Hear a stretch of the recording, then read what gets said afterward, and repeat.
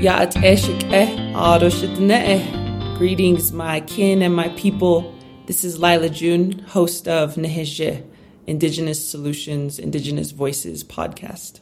Hi, this is Katina Stone-Butler with the Black History for White People podcast. So happy to be with each other today. We're so excited to do this very special episode where we are discussing how to be in deeper solidarity between the Black community and the Indigenous community, how to show up for each other, how we've showed up for each other in the past, and really have some of the harder conversations that we don't always talk about within our communities, with the aim of being more resonant with each other and more healed with each other and more strong as we move forward for our collective liberation. Yes. Katina, maybe you could just give a brief overview of the impacts of colonization on the Black community. I know that's a very big subject, but maybe just, go off on what you want to share with listeners who are of many different audiences on these podcasts. Well, just first of all, thank you, for spending this time with me. I think that it is so powerful and necessary for us as Black and Indigenous people to give language to our shared experiences and our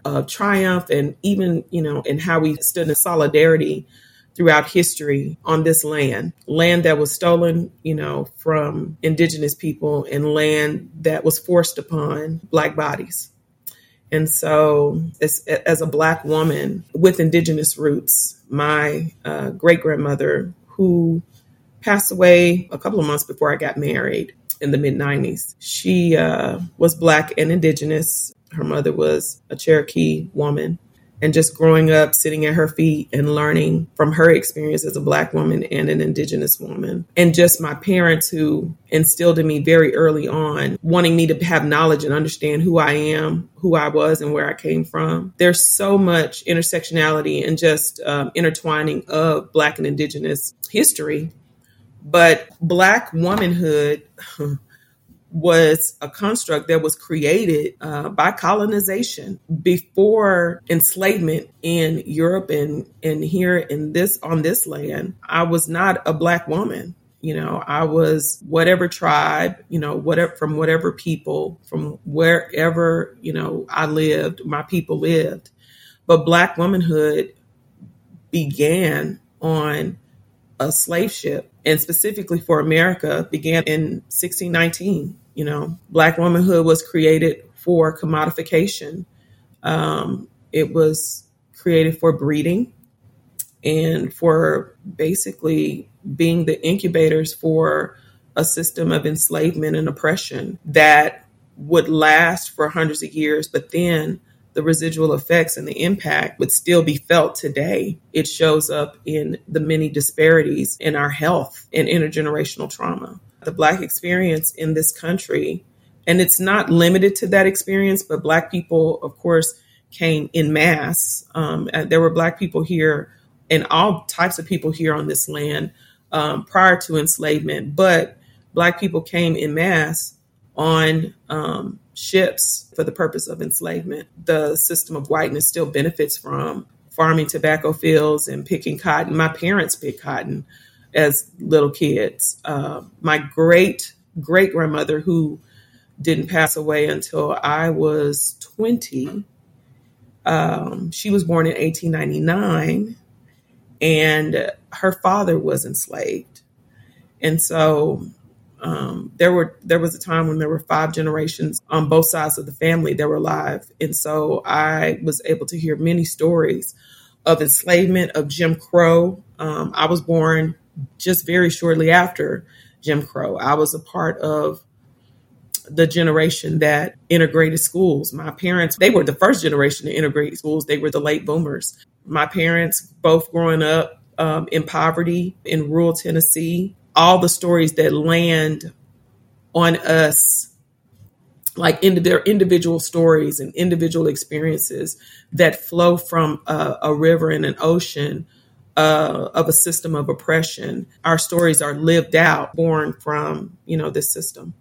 And I don't know if that gives you, I mean, there's no way I can really give you a history, but I can share my experience. I mean, I can give you the history and how it lands on our experience, other than, us going to the books and saying this is what happened.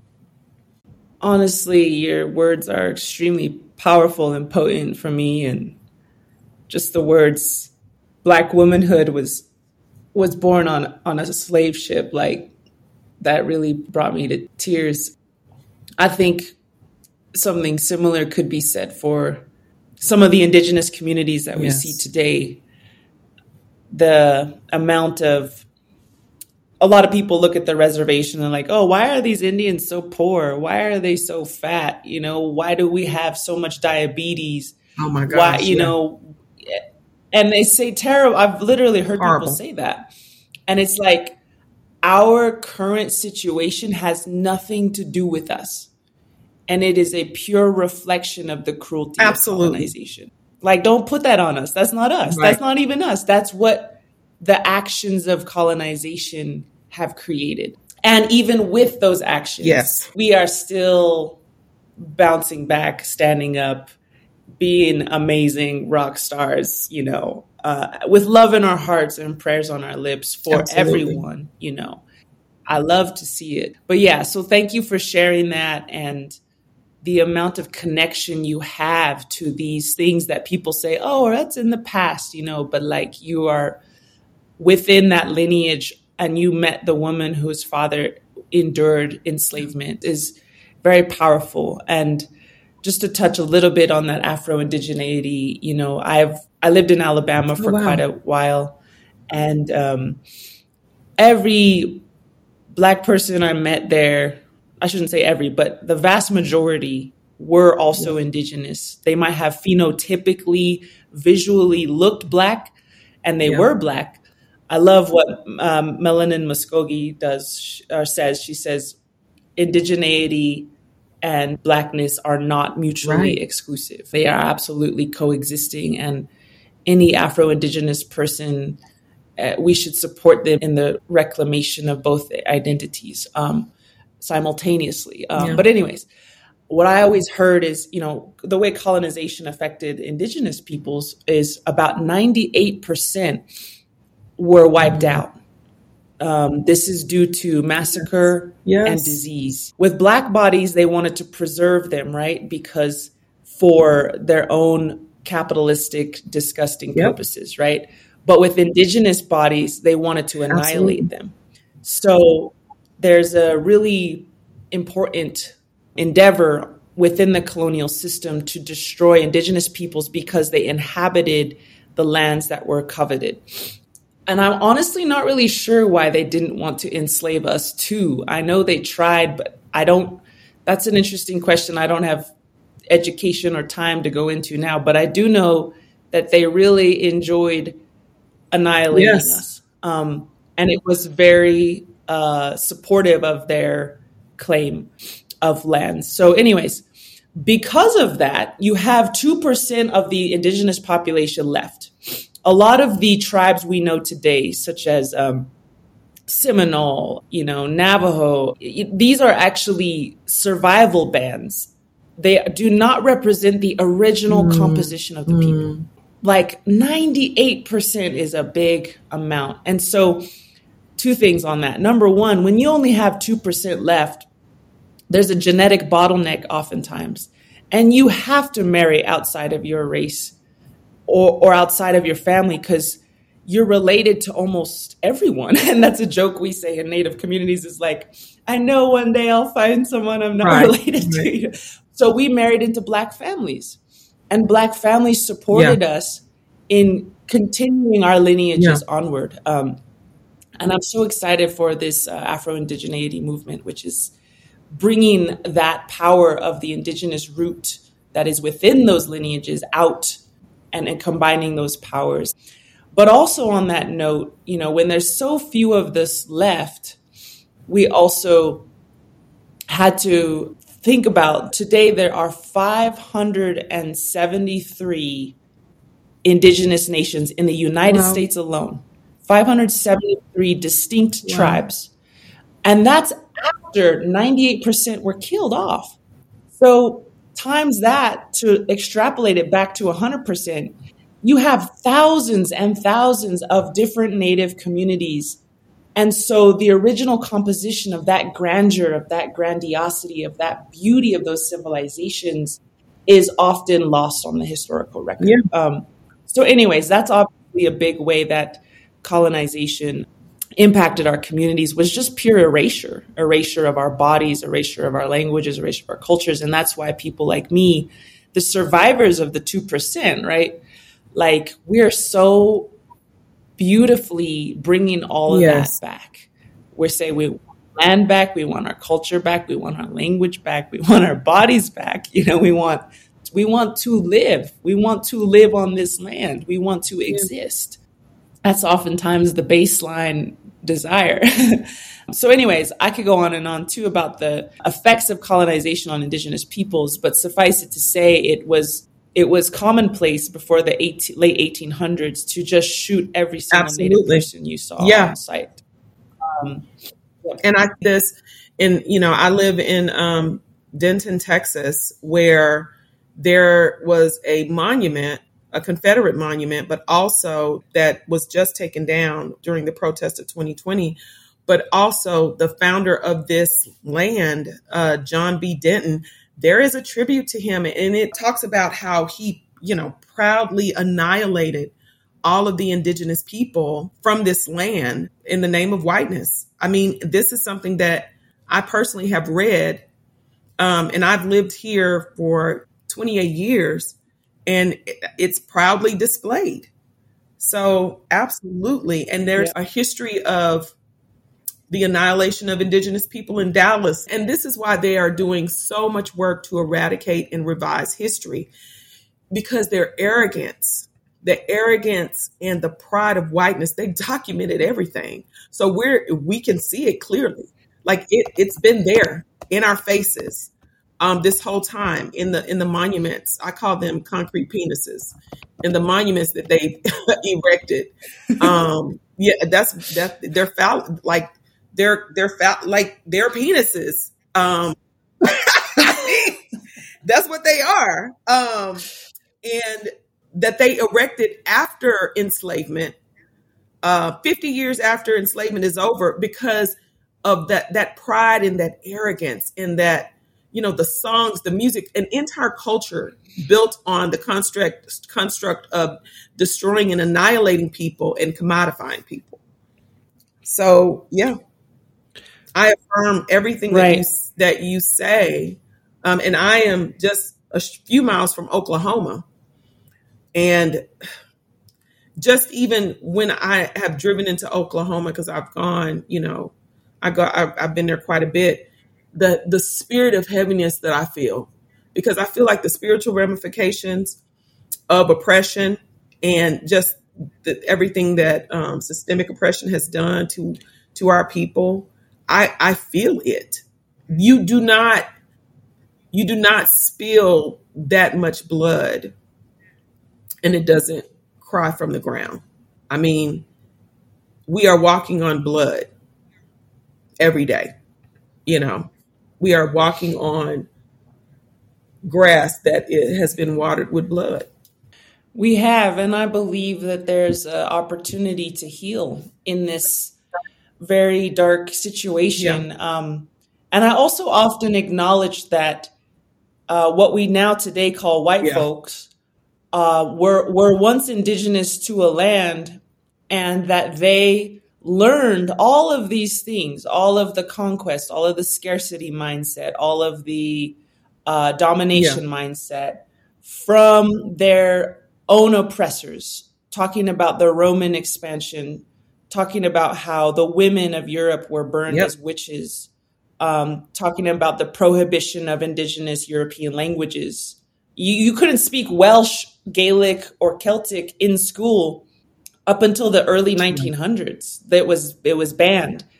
And the enslavement as well that the Romans would do to others, all of that, they call it the Dark Ages for a reason, right? 2,000 years of open warfare in Europe. So one of my Native elders says, you have to have compassion and understanding for the colonizers, because they were coming from all out war, the bubonic plague wiping out a third of everyone overnight. White folks, as we say now, and I actually am part European, so I even identify as a white person sometimes. I have that lineage and that, to some degree, that privilege, although I don't look very white, that we carry a lot of trauma as white folks. We are like oozing with it, and we ooze it all over everyone else, you know? And so I think the healing that is capable on this land, on what we call Turtle Island, you know, we try not to call it America because that's from Amerigo Vespucci, is documented to have been on commission to look for people to enslave and gold to extract. That was his sole purpose of his quote unquote voyages. So we don't like to call it America. We don't like to be called Native Americans. We don't want to be named after that guy. We prefer Indigenous people. We prefer to call this land Turtle Island.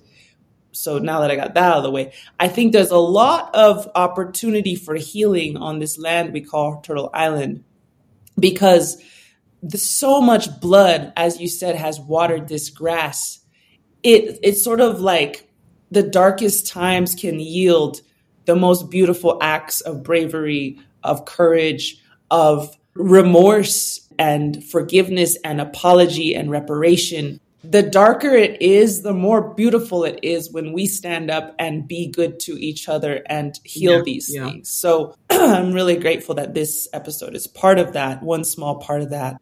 But going on to, we have a little idea of what we want to say today. One of the things we were talking about is sharing the beauty of the cross-pollination of Black and Indigenous communities, highlighting some of the ways in which our respective communities have shown up for each other. So I don't know if there's any specific examples you want to share, or just what you want to say in your heart about, the history of examples of how we have been there for each other. Yeah, absolutely. I mean, the intermarrying of Black and Indigenous people, I think, is a huge part of our history of solidarity. And also, as a measure of protection and covering how African Americans, Black people, would flee to Indigenous territories for protection, hide when we were fleeing enslavement. There would be shelter and there would be care and solidarity there, in escaping to freedom. There are many stories, like I said, as well as intermarrying. And even the fact that Indigenous people are not a monolith, just like Black people are not a monolith. And partly because of enslavement in this country, like a Black person can look white, because of how Black women were raped and bred like animals. Mm-hmm. But also Indigenous people can look just like me. They could be darker than me. They could have complete like jet Black skin and not have intermarried, right? So an Indigenous person could be Black skinned or brown skinned, and if they step outside of their space, they'll be treated just like a Black person, just like a person who is an immigrant from Nigeria can come over here and not have necessarily had the experience that Black Americans have. But if they get pulled over by the cops, they're going to be seen as a Black person, because that's how whiteness is. The construct of whiteness has to categorize everyone. And if you're Black or white, you could still say that you are Hispanic or non-Hispanic. Like, they have to put us in categories. And so for many people that are Indigenous, they are living the Black experience because of the skin that they are housed in, right?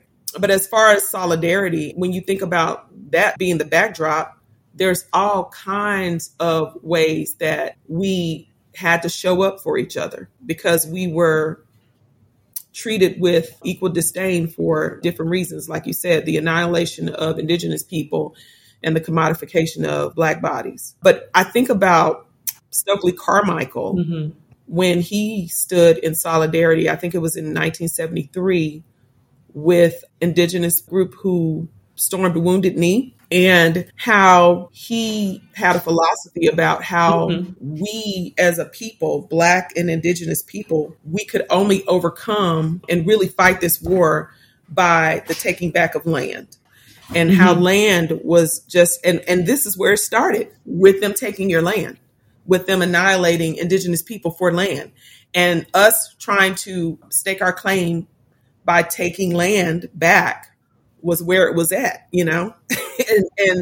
and Stokely Carmichael was just, he's one person and there's many. I just think about him in the 60s and 70s, giving space and holding space for indigenous brothers and sisters. That's absolutely like one of my heroes. But then, just like I said, the natural ways we coexisted under the white gaze, and we have different experiences, but they're so meshed together, which is so sad when you think about how there's so much effort to divide marginalized people groups, and for us to hate each other and to play the game of who was oppressed more. And I would venture to say that no one, not in this country, no one has been persecuted more than indigenous and Black people. And we are so much stronger together because of, our experience, and we've been together. Yes. And I remember one time when I was at Oregon State University giving a talk or something, there was the most beautiful indigenous longhouse on the campus.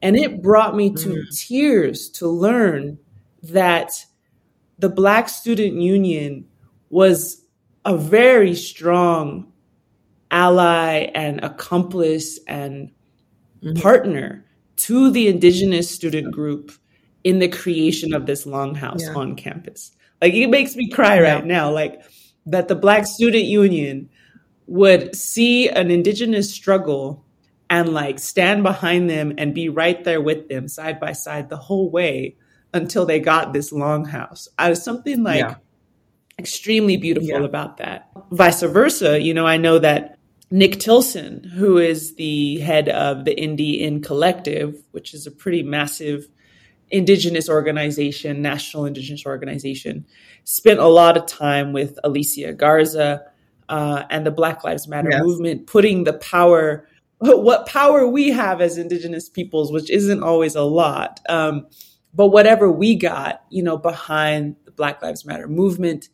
And I see like indigenous folks really showing up for the movements that are on the ground in the streets. And at the very same time, you and I are going to get into some ways we haven't shown up for each other. We don't want to sugarcoat it or make it puppies and rainbows, because there's been times when we have not been there for each other. And there is still anti-Blackness within the indigenous community still today.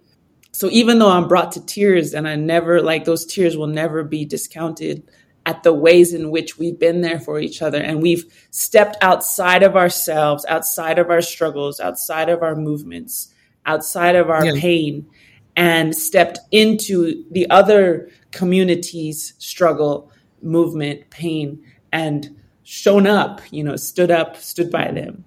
I think that absolutely has happened throughout time, like you said. And I love the other links you sent me earlier today. There's a very iconic picture of all these statues coming down during the protests of 2020. And there's, of course, like a lot of statues of Columbus that are hitting the dirt. And I couldn't help but be like, wow, this watershed moment for Black folks by Black folks is also including a watershed moment for indigenous peoples. And granted, there's a whole lot of more work to do on both sides. But I even, I've been trying to find a husband for, everyone knows, like many years. And I even was briefly getting to know someone who said, I don't like that they changed Columbus Day to Indigenous Peoples Day. I said, why? He said, well, because I'm Italian and I'm proud of Columbus. I'm like, wait, so just because he's the same, but he's documented to have been very brutal, raped people, talked down to people, murdered people, and destroyed whole cultures which he thought were worthless. Wow. And he said, well, I don't care, because it's because of the indigenous blood that was spilled that America was able to exist. And so I thank you and your people for sacrificing yourselves for the creation of this nation. Yeah, no. And obviously that was the first and last date I ever went on with this person. Yeah. But dating as a Native woman, like, it's like I have to re-educate. If I'm not dating a Native man, I have to educate usually a person like from the ground up, and like I have to explain we're not like primitive cavemen. We're not still living in teepees, and like it's just like insane. So to see that Columbus statue go down was really exciting for me. But I also know the ignorance that still exists in the white community that is so upset that this statue would go down, and they feel attacked and defensive and all that BS. God bless them. But, they feel like the victim now, which is insane to me. Yeah. I love that. They want to be persecuted so bad. And the people who have actually been persecuted can't get any, it's insane. Yeah. I love that scene in the Harriet Tubman film that came out where the white woman was quote unquote losing her property, and because the enslaved peoples were like moving out, and she starts crying, she's like, what about me? Think of everything I'm losing. And it's like, yeah, you are losing your handle on people's necks. Deal with it. Right. Like, I'm so sorry for you. You must feel terrible, but like, thank God you're losing this, and that's a real thing. That is a very real thing that we are experiencing in America, where there's this white fear of losing power. And like you said, it's expressing itself as I'm being persecuted, right? But anyways, what I was trying to say is that there are also some issues within the Indigenous and Black communities that we've already agreed we need to voice these. And I want to just do it real quick on my side is that, Katina and I have talked about all this beautiful solidarity. We've talked about all of our visions. And even Katina and I had to have some conversations to learn from each other, to figure stuff out. And we're still in that process. There is also a very negative side. So, for example, there are Native nations who did enslave Black folks. This is a documented historical fact. For example, I know that Tsalagi, aka Cherokee, were one of them, I believe. I know there was others. I'm sorry, I'm not educated enough to say exactly who. But not only did they enslave Black folks, but once emancipation legally occurred, according to white laws, not only did these Native nations enslave these folks, but they also would not give them citizenship within the tribal roles after they were freed. So this is the freedmen issue, which we would be remiss to not mention in this episode.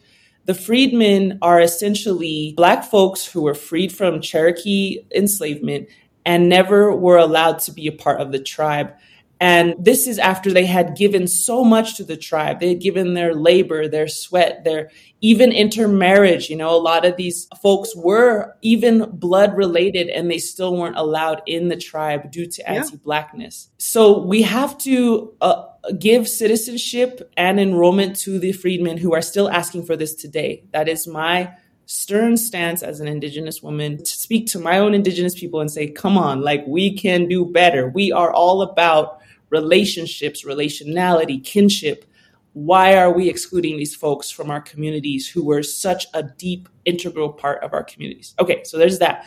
The second thing I want to say is that there is still anti-Blackness within our Indigenous communities, which we inherited from white supremacist culture. Like, we're just copying our own oppressor to feel like we have a little more power. And that needs to stop. For example, in the Dene culture, the word for Black, the color, is Tlijin. And from Tlijin, there was a word that was created for Black folks that has a very othering, derogatory term. And I've even heard my own family use it in my lifetime. We need to stop that. We need to go back to our original way of seeing, which is kinship. We gave everybody a clan, and there are Afro-Indigenous Dene people who have done a lot of work to abolish this term, which comes from the word Tlijin, and to replace it with a new Dene word, which means those who have overcome. That is our new clan name for Black folks. And so when Afro-Indigenous children introduce their clans within a native Dene setting, they can say, I'm Tachitni clan on my mom's side, and I'm those who overcame on my father's side, you know? So giving dignity. But anti-Blackness shows up, it's insidious, it's silent sometimes, it's subtle, and it's extremely toxic and damaging. So what can we do as Indigenous peoples to acknowledge the anti-Blackness that we have mimicked and inherited from white folks and the white supremacist system, and replace it with kinship, replace it with bringing folks in and saying, you are our kin just as much as any other living creature on this earth. You know, we say we're relatives to the trees. We say we're relatives to the clouds. We say we're relatives to the buffalo. Why aren't we relatives to our Black relatives? And that's what we need to come back to. So, okay, I'm going to get off my soapbox there for a second, but I had to say that. And on the Black hand side, which is, you know, that's a Black saying. I don't know if you ever heard 25 on the Black hand side. That's something that came out of the 60s and 70s. But on the Black hand side, the ways in which we practice anti-Indigenous, it's hard to explain, but I'll give it a shot. It's how colonization has done a number on all of us. It has stripped identity and how we are not able to trace our lineage. You know, for African Americans, it can be almost impossible to trace who you are back to a certain generation. And because of intergenerational trauma and just the desire to want to get past and move past this horrible history, and because of how even today, white America has become so consumptive of the Black experience through the lens of enslavement. You know, you have these so-called woke white people who want to tell our stories and think that they can tell them better than us. And a lot of the stories that through the lens in which they tell it is us being whipped and beaten, which is a part of our history.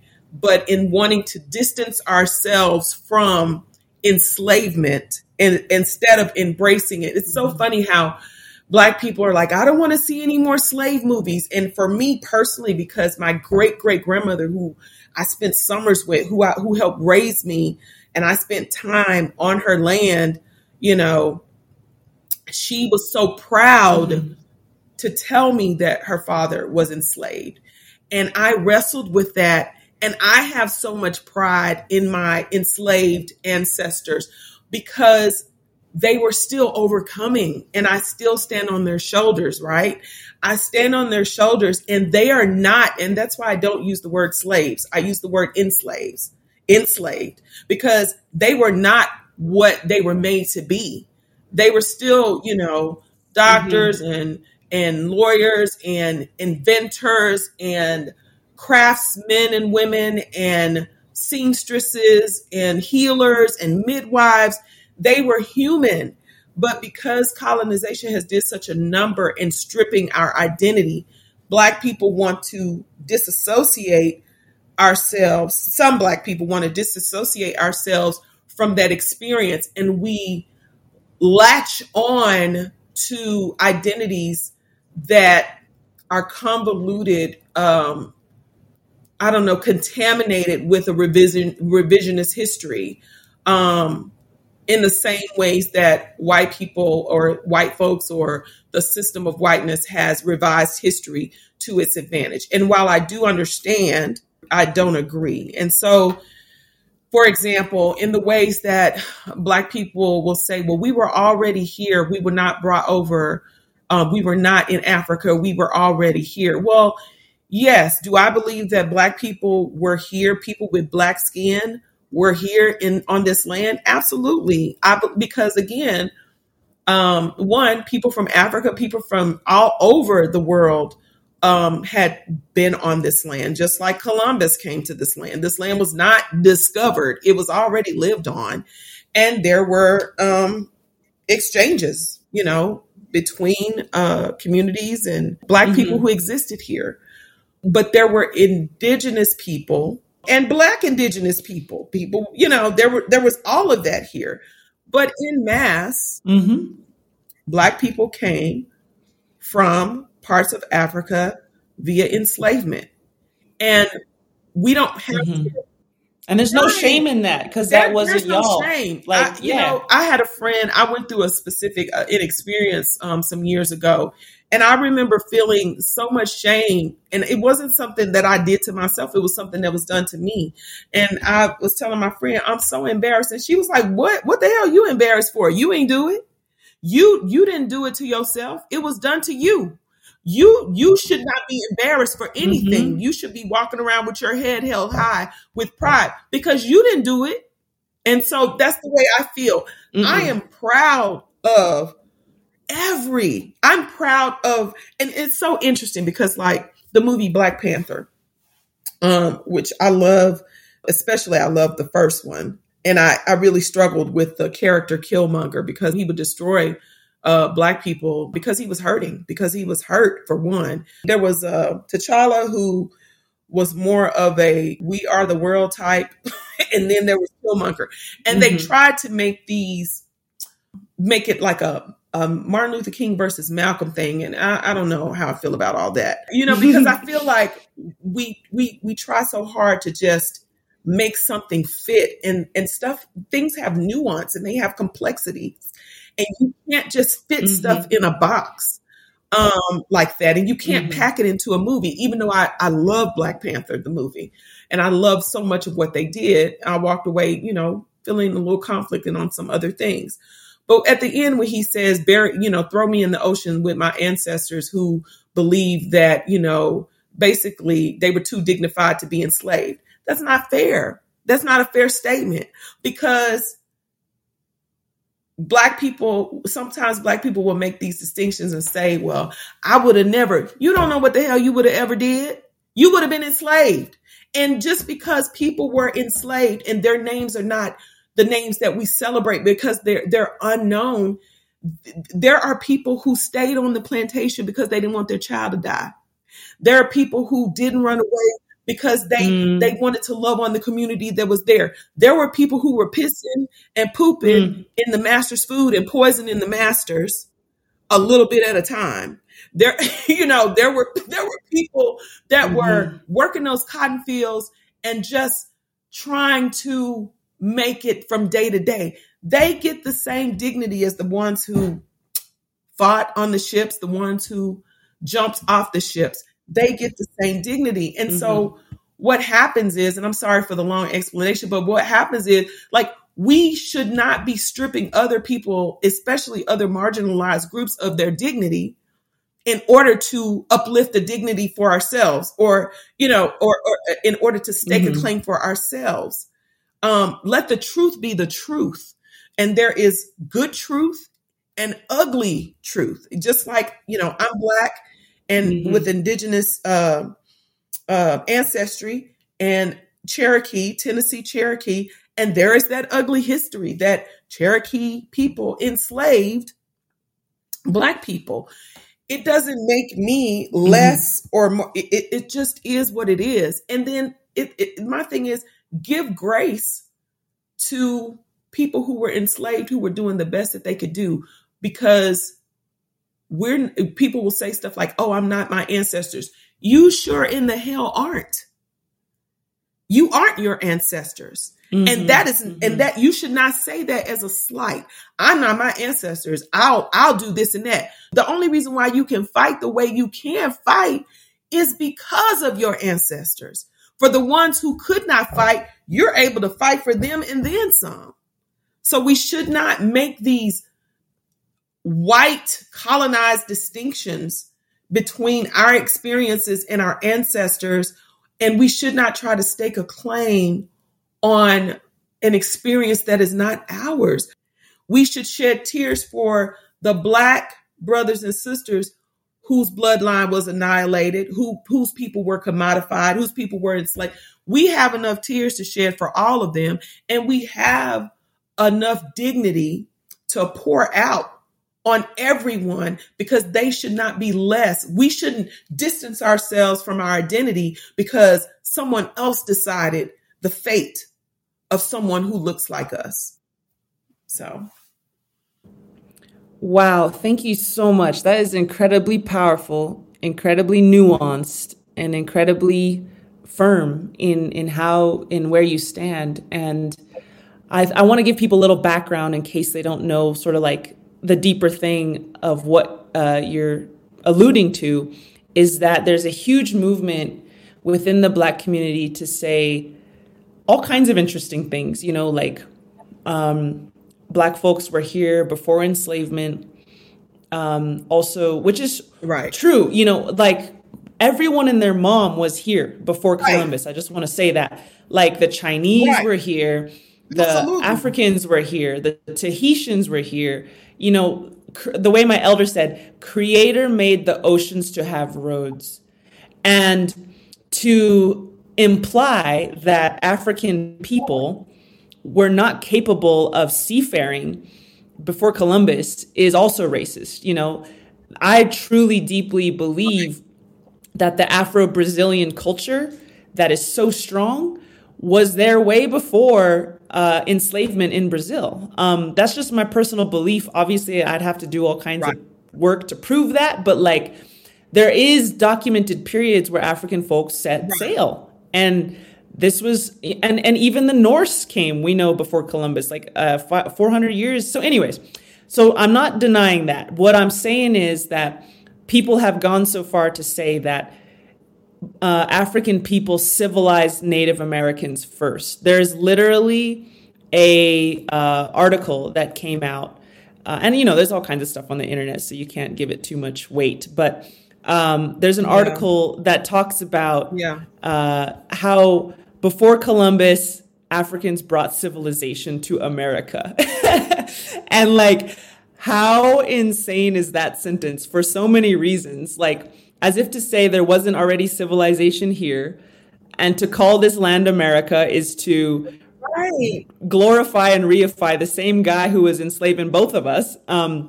That's the background of what Katina is Right. saying. Is there is this toxic narrative, which, as you said, is to create distance from Blackness and enslavement between the two. And what you're saying is, hey, why do we have to be ashamed of Right. enslavement? Right. Like, isn't it incredible that that happened to us and we're still here? Like, and that's the same thing with me as a woman who's experienced a lot of gender violence.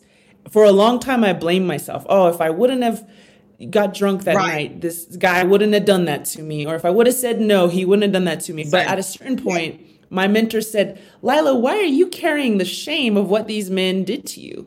Like, that has nothing to do with you. You cool. You are Exactly. unscathed. You are unchanged. That is their stuff to carry. That is not yours to carry. So similarly, as with all different forms of abuse, there's parallels. And then a couple of things I wanted to share too. Yeah. It's fascinating. And I think I'm just going to be brutally honest here.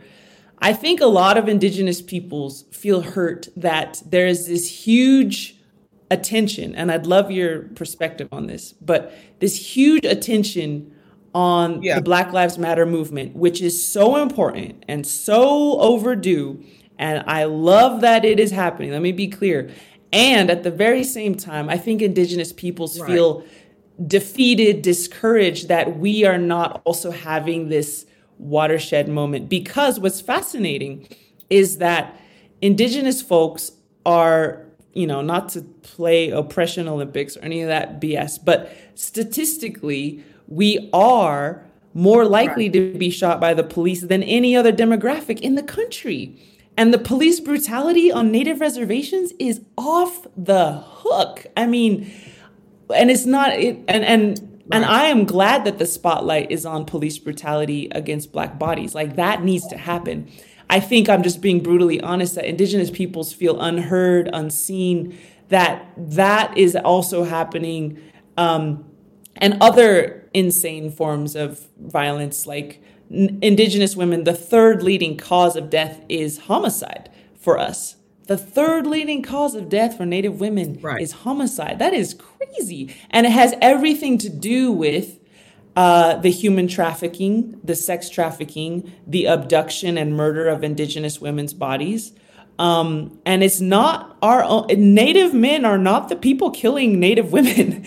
These are non-Native people coming onto our reservations, which have no legal ramifications for abduction and murder, and None. killing women, like leaving them, like raping them, beating them, leaving them for dead. And I've heard terrible stories. I mean, weird stories, and like lynchings, sexual lynchings of Native women, you might say.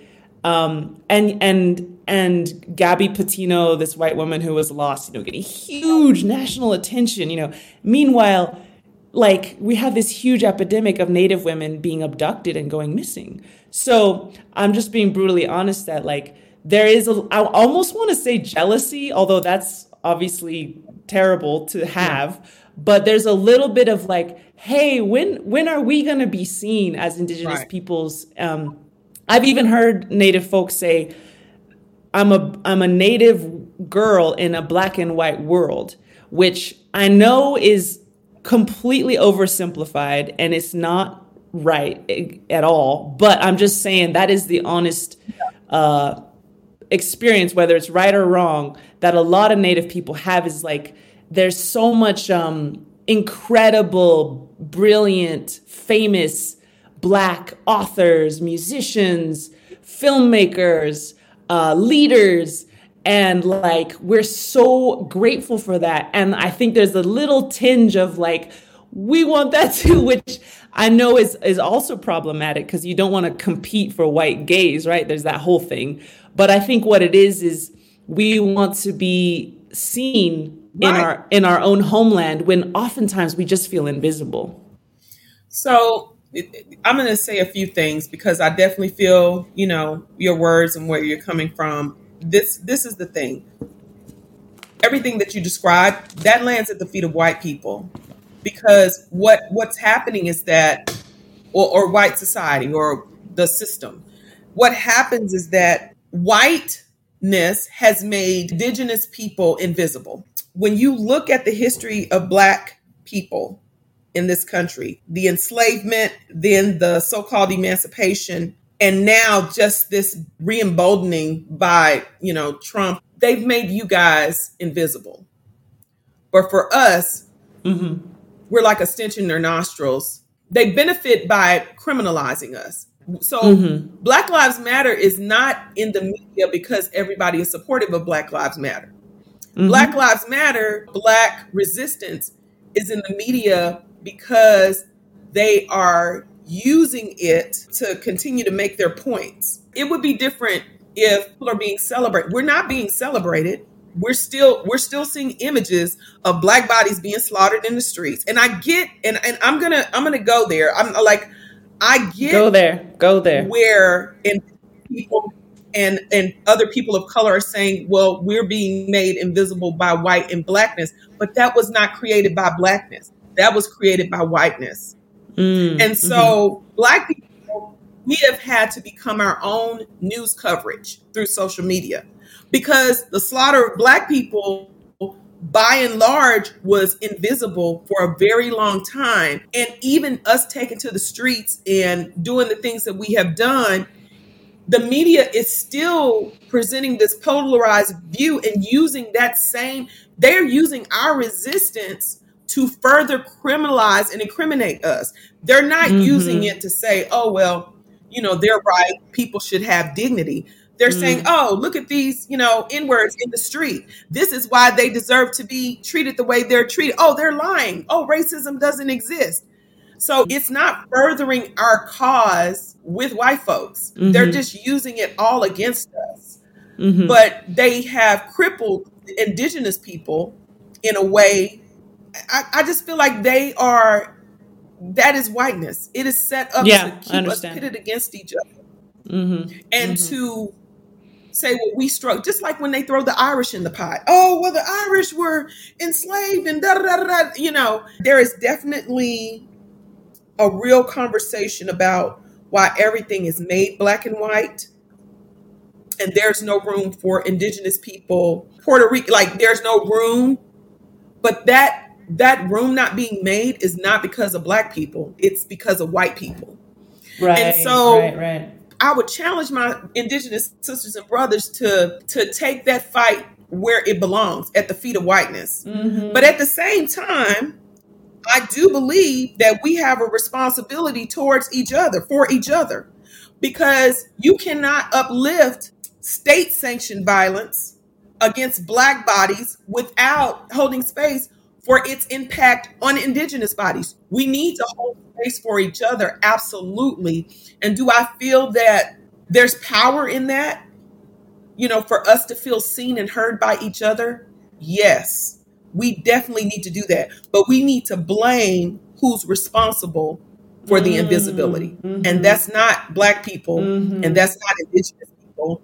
That's the system of whiteness. And so there's that part. But then again, like I said, we need to hold space for each other. Yes, Indigenous women, they're being sexually abused, slaughtered, and trafficked in a way that's state sanctioned. There's no repercussions for an Indigenous woman being raped. It is insane. And yes, the third leading cause of death for Indigenous women is murder. That is disgusting, disheartening. We need to be yelling that off the rooftops. For Black women, 1 through 10 are rooted in healthcare disparities and medical racism, where Black women are not held, heard, or esteemed or regarded in the healthcare system.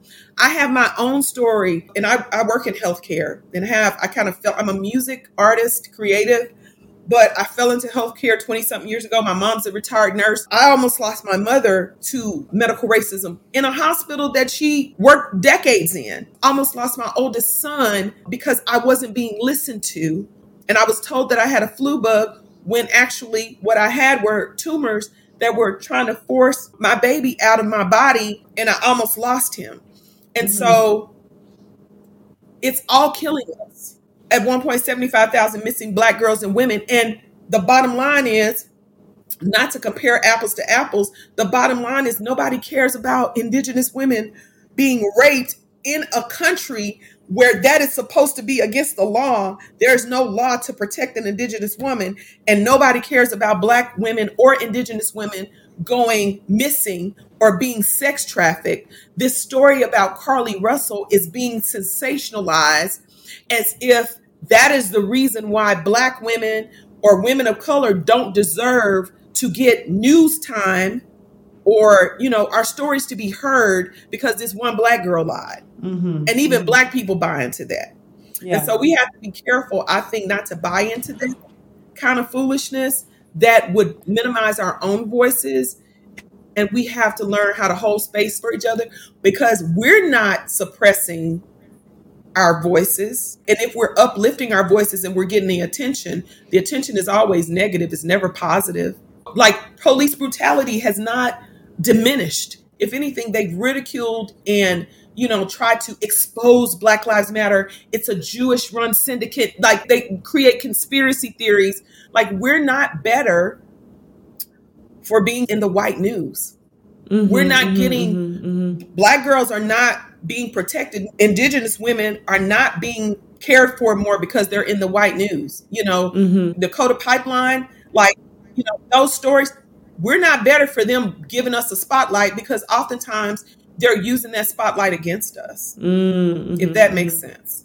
It does. There's a lot of points. You push back and tell me what you think. No, I love this. I love this vulnerability and honesty. No, I think you made a lot of really important points, and I think we need to have these discussions open and honest, or else we're never going to get anywhere. But I like the point you made of like, hey, don't be jealous of our spotlight because it's actually being used against us.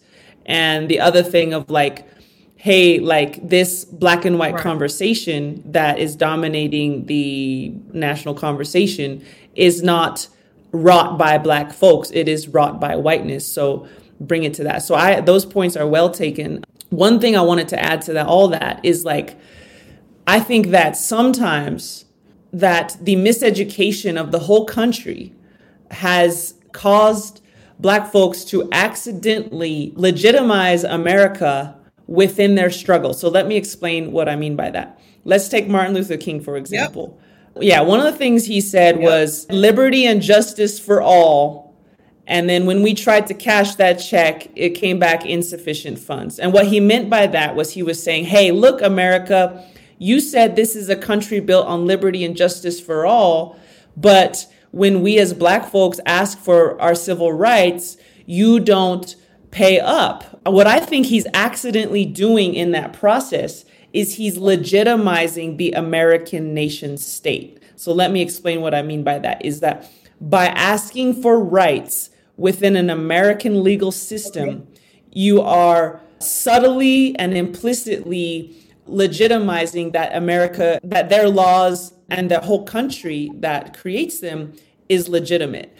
So what I mean by that is as Native people, we view the whole concept of America, the word America, the concept of America, as an illegitimate military occupation, an illegitimate, illegal military occupation of indigenous lands by their own laws. Even it's illegal, not discounting the universal laws of morality. It's illegal, but by their own laws. And so in the struggle for Black liberation, and like you said, it's not a monolith. So I'm not saying everyone ascribes to this, but I think with the desire to have a quote unquote place within America, not just Black folks, but all other immigrant, not to say Black folks are in the same category as immigrant communities, because they're not.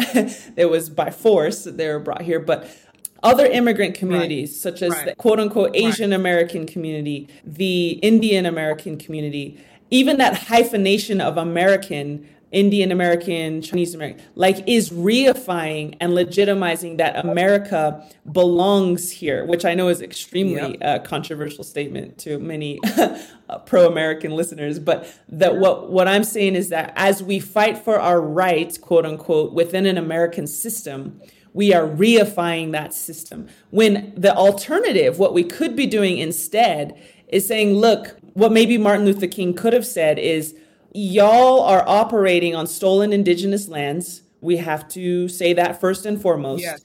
And regardless of your laws, regardless of your of the civil rights you afford to different peoples or people in general, we all need to be treated humanely, period. And that does not depend on the existence of America as a nation state. So in other words, like, how do we delegitimize America while at the same time fighting for Black liberation? How do we not, for example, on CNN, they said Black voters, white voters, Hispanic voters, and then they said something else, right? Like Native voters weren't even in the little graph, which, to your point, that is not Black people's creation. That is the creation of a white news network, right?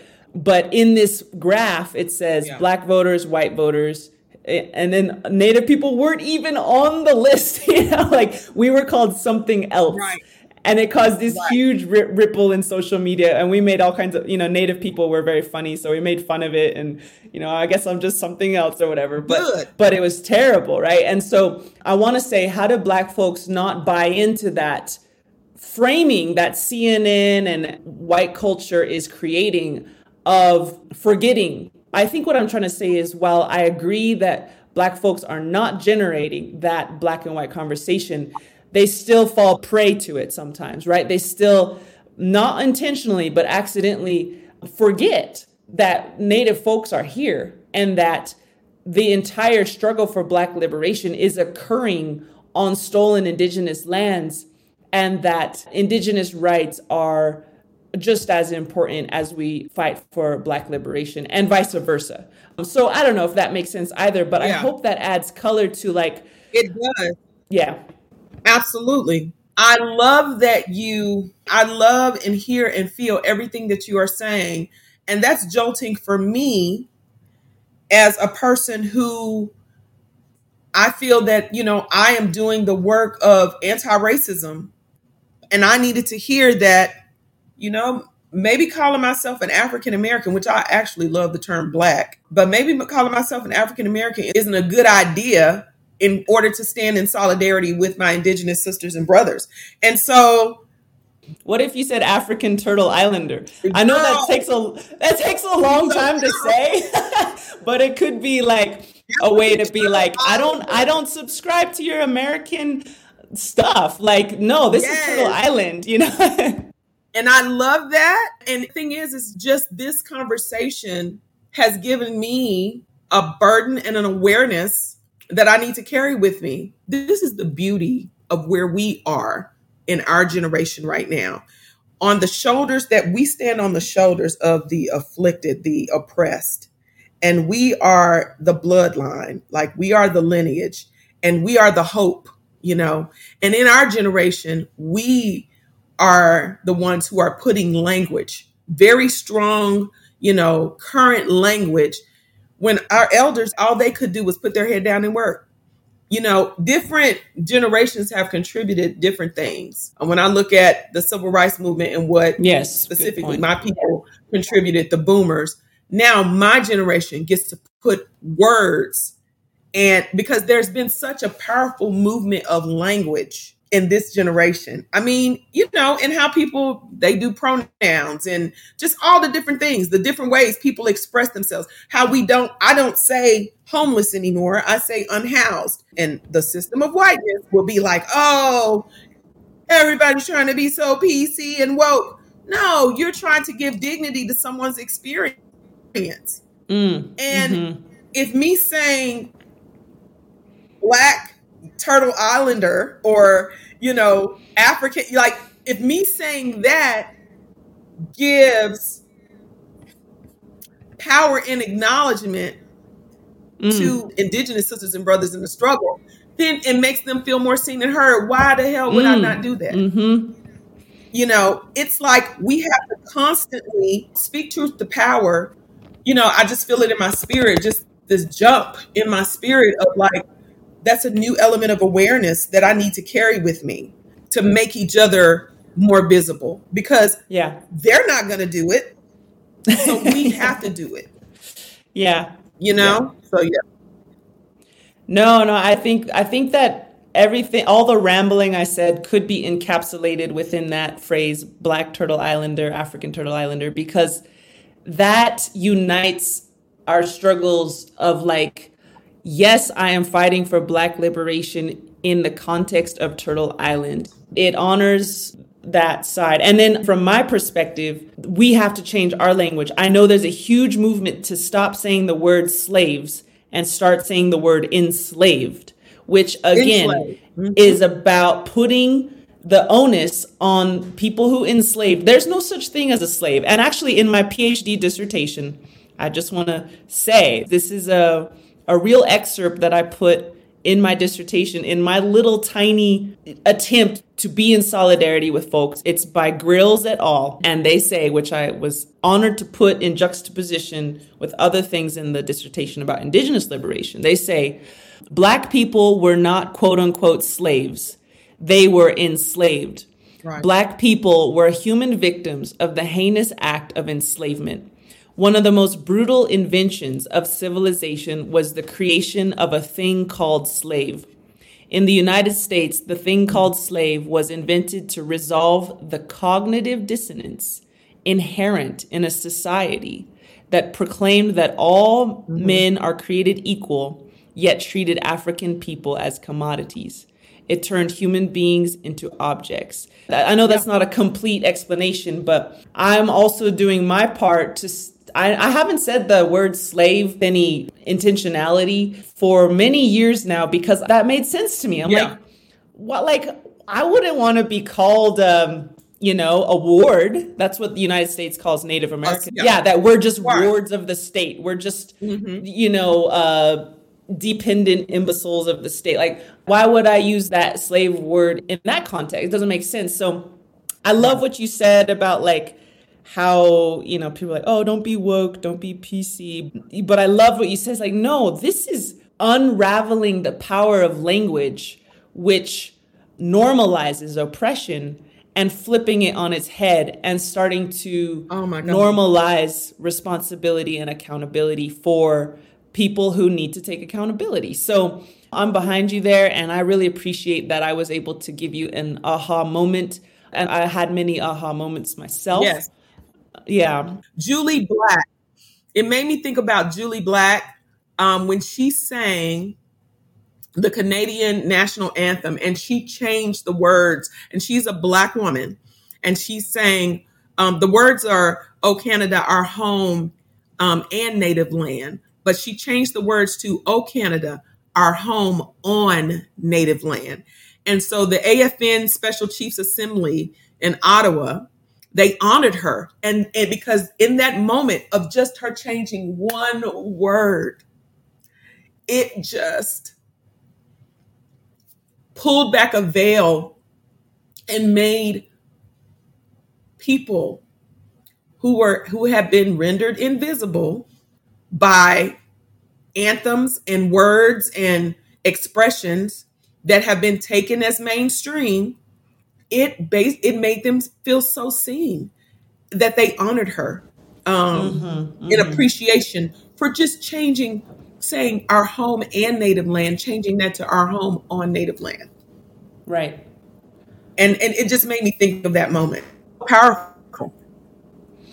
Yes, and that is her contribution of her generation, and it is so important. And then maybe next generation will say, "Oh, Turtle Island, the indigenous lands on which we are squatting on," because other assumption that this is our home, which I do want. I want people to feel home here. I want people of all races to feel home here.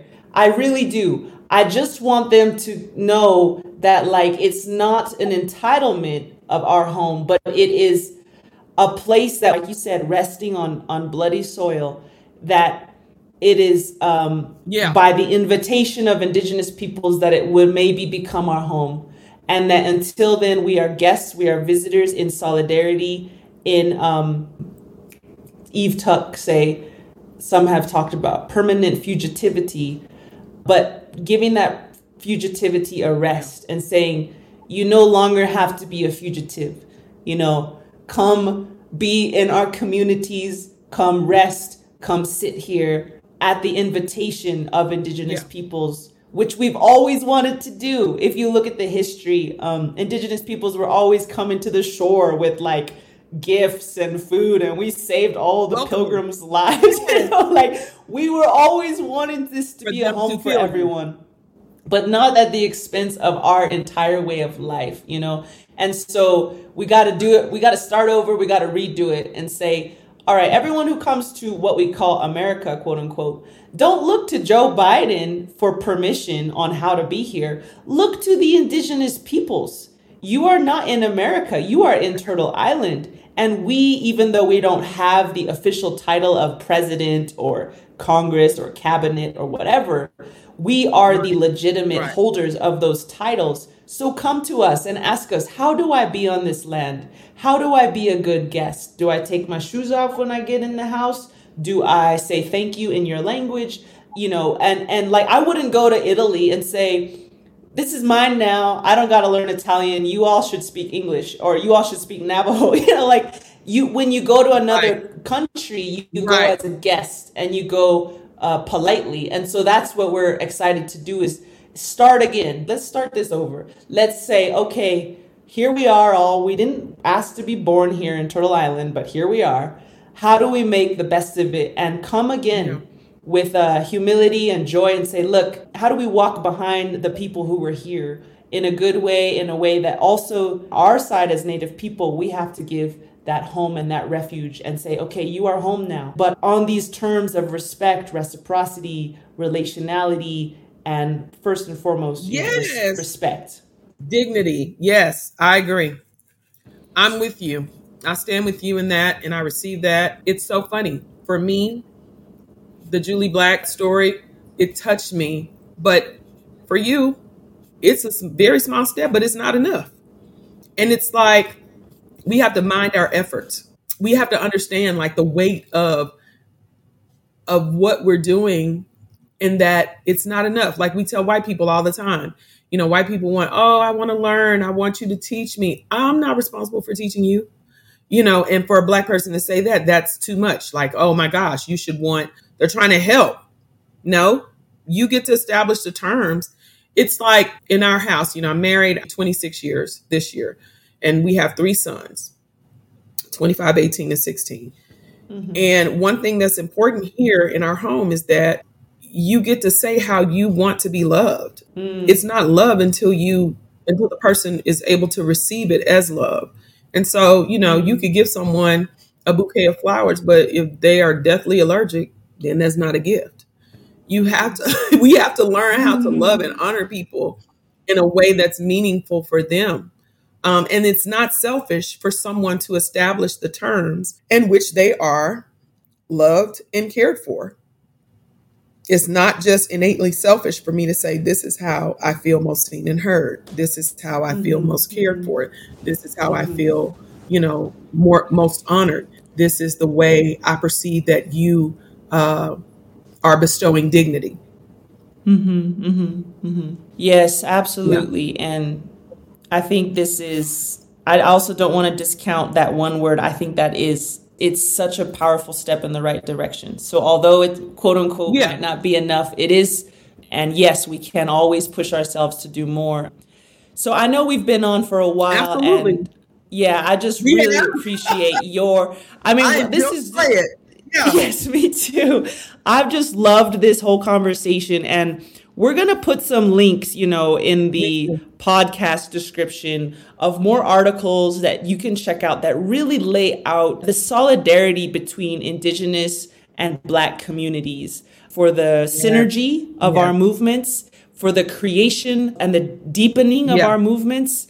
And I just can't thank you enough, Katina, for coming here with your whole self and pushing back on me and allowing me to push back on you in a safe space to disagree, a safe space to push each other further. And I think these conversations are quiet beneath the surface, but we need to bring them up and out. And to all the non-Black, non-Native listeners there, thank you for listening. And I hope this gave you tools as well. Like Katina said, the Black and white conversation is not of Black creation.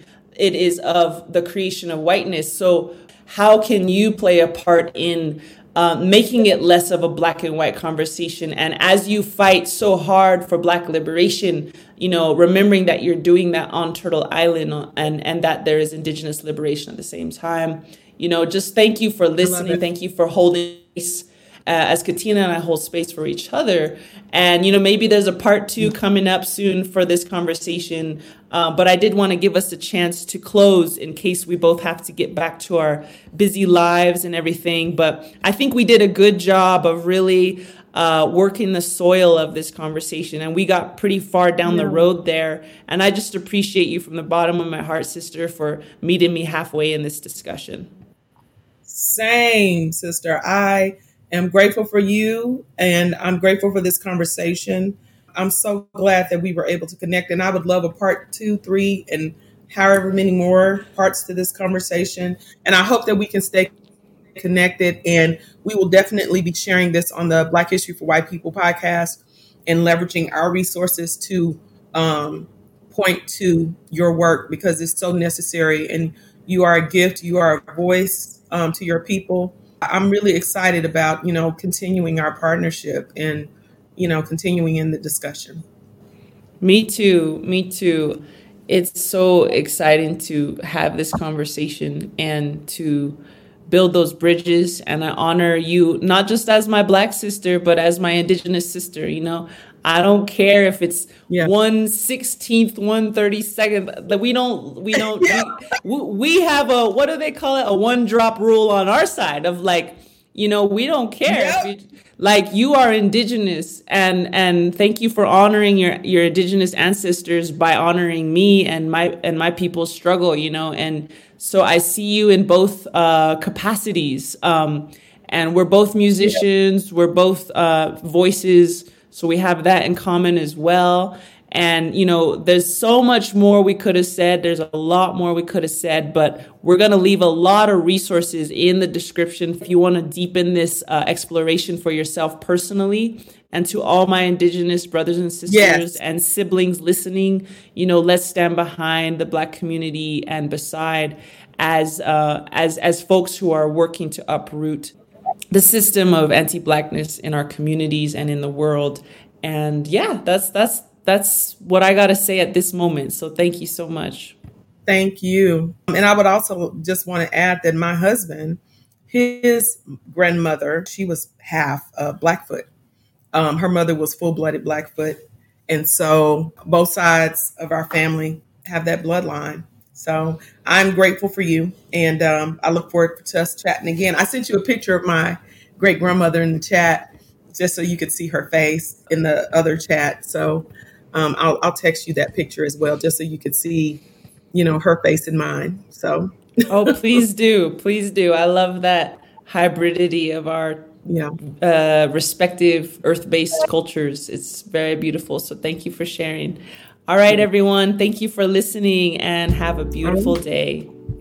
Shout out to the whole Nehije Our Voices Indigenous Solutions podcast team, especially Lincia Begay, our editor, Jen Miller, our social media manager, and to the Calliopeia Foundation for their generous support to make all this happen. Thank you for listening to this partnership between Nehije, Our Voices, and Black History for White People.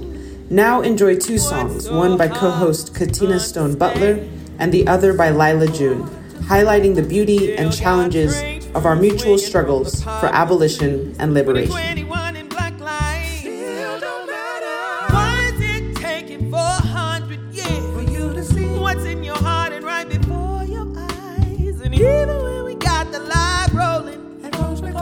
Some don't believe it when they see it with their own eyes. Somebody tell me what's such a crime. Doing everyday things, we get brutalized. Prosecute the victims and put them on trial to justify the reason they was crucified. Tati home with her nephew. Blue shadow outside. Shot her black shade in the night. Second Amendment. Right. Gotham John chilling in his own crib while he was eating a bowl of ice cream.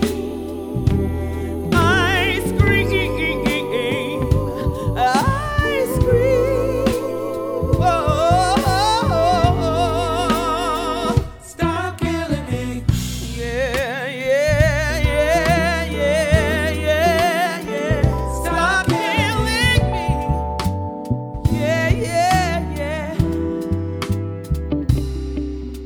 Stories be the skin tones, but they ain't changed. Shifting all the like they did it to themselves. Going through their trash, digging up their past, make their lives a crime. Lying to deny, making up excuses for the why they had to die. Putting them on trial, shame the victims. Why? If they were, should've done what could have kept them from demise. But the truth be told, they were being why? Somebody tell me what's such a crime. Doing everyday things, we get brutalized. Glorify the killer, put the dead on trial, and justify the victims being crucified. Brianna's killer still out there, living their best life, family crying every day and every night. Elijah just playing violin with his family in the car. Ice cream, ice cream, ice cream. Oh, ice cream, yeah. Ice cream, ice cream. Oh, stop killing me.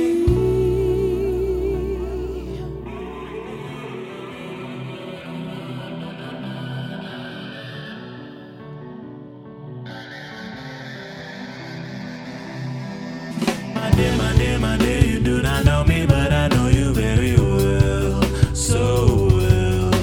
Silent in the battle, but you're quick to pull a card for show and tell. Do tell. Don't tell me that you'll stand when you don't have a will to walk. Don't tell me that you'll walk if you don't have a will to talk. Don't tell me that you're broke, but don't make us know who you are. Don't tell me that you're broken when you ain't made it all. Only my brothers want to speak, and what's this wrong? Why is this a message you're attacking with your tongues? Why is this a message you're attacking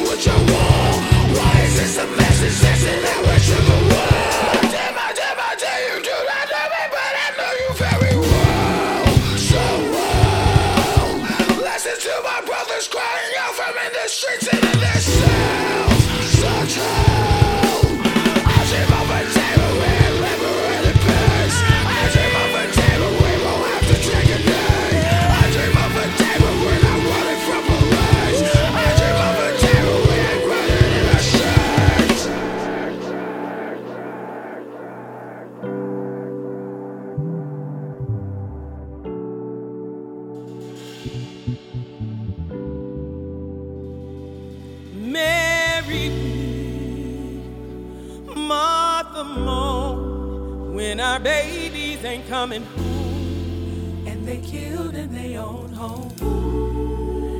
Ooh.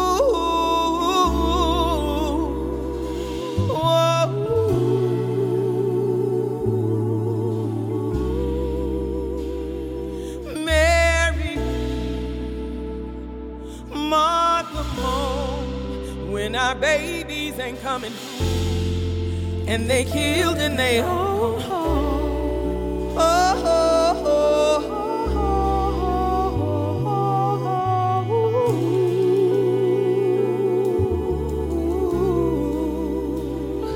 Mary weep, Martha moaned, ice cream chilling at home.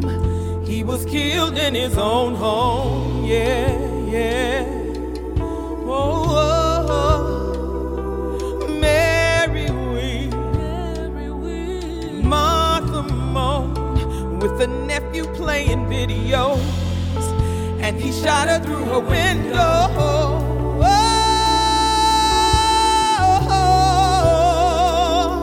Mary weep, Martha moaned, when they getting candy from the store, watching neighborhood and shot 'em cold.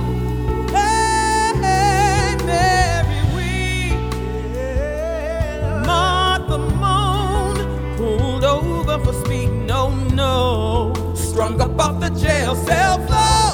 Hey, Mary weep, Martha moaned, lying on a 14-year-old. His face ain't even recognizable. Hey, Mary weep, yeah. Martha moaned, falsely convicted for a rape, yo. The exonerated 5, yo. Hey, Mary weep, yeah. Martha moaned, they framed my mom-in-law for murder, y'all, and she died behind the prison wall.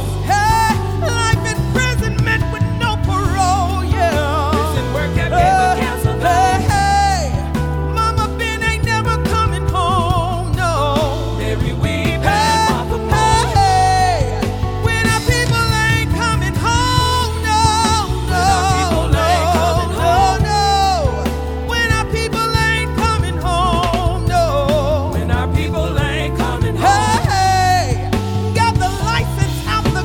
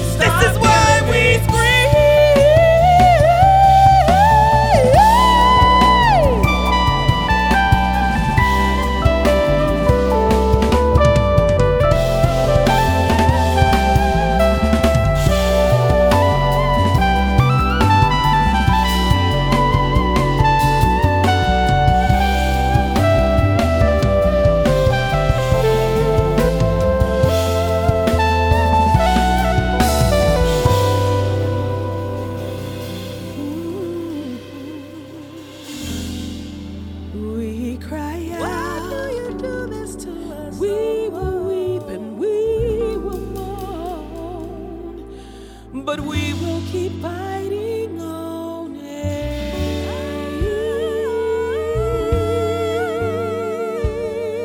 Black lives matter. Black excellence leads the way as we praise, create, invent, and innovate. Our faith as we fight, our joy in the face of adversity. We're more than a hashtag. We're more than a soundbite. Black lives, they matter. Why? Black lives, they matter.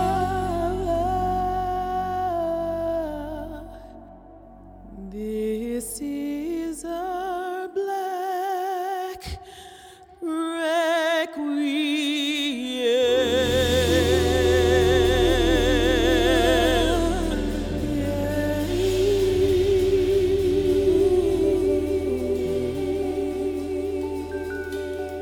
Indigenous people, shine your light, we are equal. I remember the days when our prayers were illegal. I remember the days when being Indian was lethal. Yeah, we had a rough past, but get ready for the sequel. Get ready for the glorious comeback of our people. Oh yeah, rise up, all you warriors of love, all you answers to the prayers of our ancestors from above. I can feel it in my heart, can you feel it in your blood? I can hear the seventh fire calling us to wake up, wake up. All nations rise, rise up, 'cause now's your time. We don't have to hide anymore, 'cause now's the time. All nations rise, rise up, 'cause now's your time. We don't have to hide anymore, 'cause now's the time. With forgiveness as my bow and my prayers as my arrows, pull them back and let go. I watch them fly like sparrows. Have hope, yeah, have hope. With compassion as my shield and faith down to my marrow, I will walk the pollen path even when it gets narrow. Yeah, yeah, I resurrect. Yes, you can bet that we seen the single mama raising children on the res. We seen domestic violence tear apart what we have left. We seen the alcohol take it all and leave us dead. We seen the children take their lives when they can't take the dread anymore. It's a war. Can't take the dread anymore. It's a war. No, we can't take the dread anymore. It's a war. No, we can't take the dread anymore. It's a war, yeah. It's a war, but we've seen it all before. And now we know we can change it, 'cause that's why we were born. We know we are the ones that we have been waiting for. We are the ones Grandma has been praying for. So rise up, all you warriors of love, all you answers to the prayers of our ancestors from above. I can feel it in my heart, can you feel it in your blood? I can hear the seventh fire calling us to wake up, wake up. Pueblo hermoso, levántense, es nuestro tiempo. No tienes que esconderte más, ahora es nuestro tiempo. Mujer indígena, tú eres tan sagrada. Traigas medicina de tu suelo todavía. A pesar del abuso de tu cuerpo y tu tierra, respetamos tus ancestros y la suya cultura. Hombre indígena, tú eres honorable y yo veo la fuerza que todavía sobrevive. A pesar del abuso de tu raza venerable, yo respeto tus ritos, tus danzas, tus padres. Somos guerreros del amor y guerreros de la paz y no vamos a escondernos más. Somos guerreros del amor y guerreros de la paz y no vamos a escondernos más. They say that history is written by the victors. But how can there be a victor when the war isn't over? The battle has only just begun, and Creator is sending His very best warriors. And this time, it isn't Indians versus cowboys. No, this time, it is all the beautiful races of humanity together on the same side, and we are fighting to replace our fear with love. And this time, bullets, arrows, and cannonballs won't save us. The only weapons that are useful in this battle are the weapons of truth, faith, and compassion.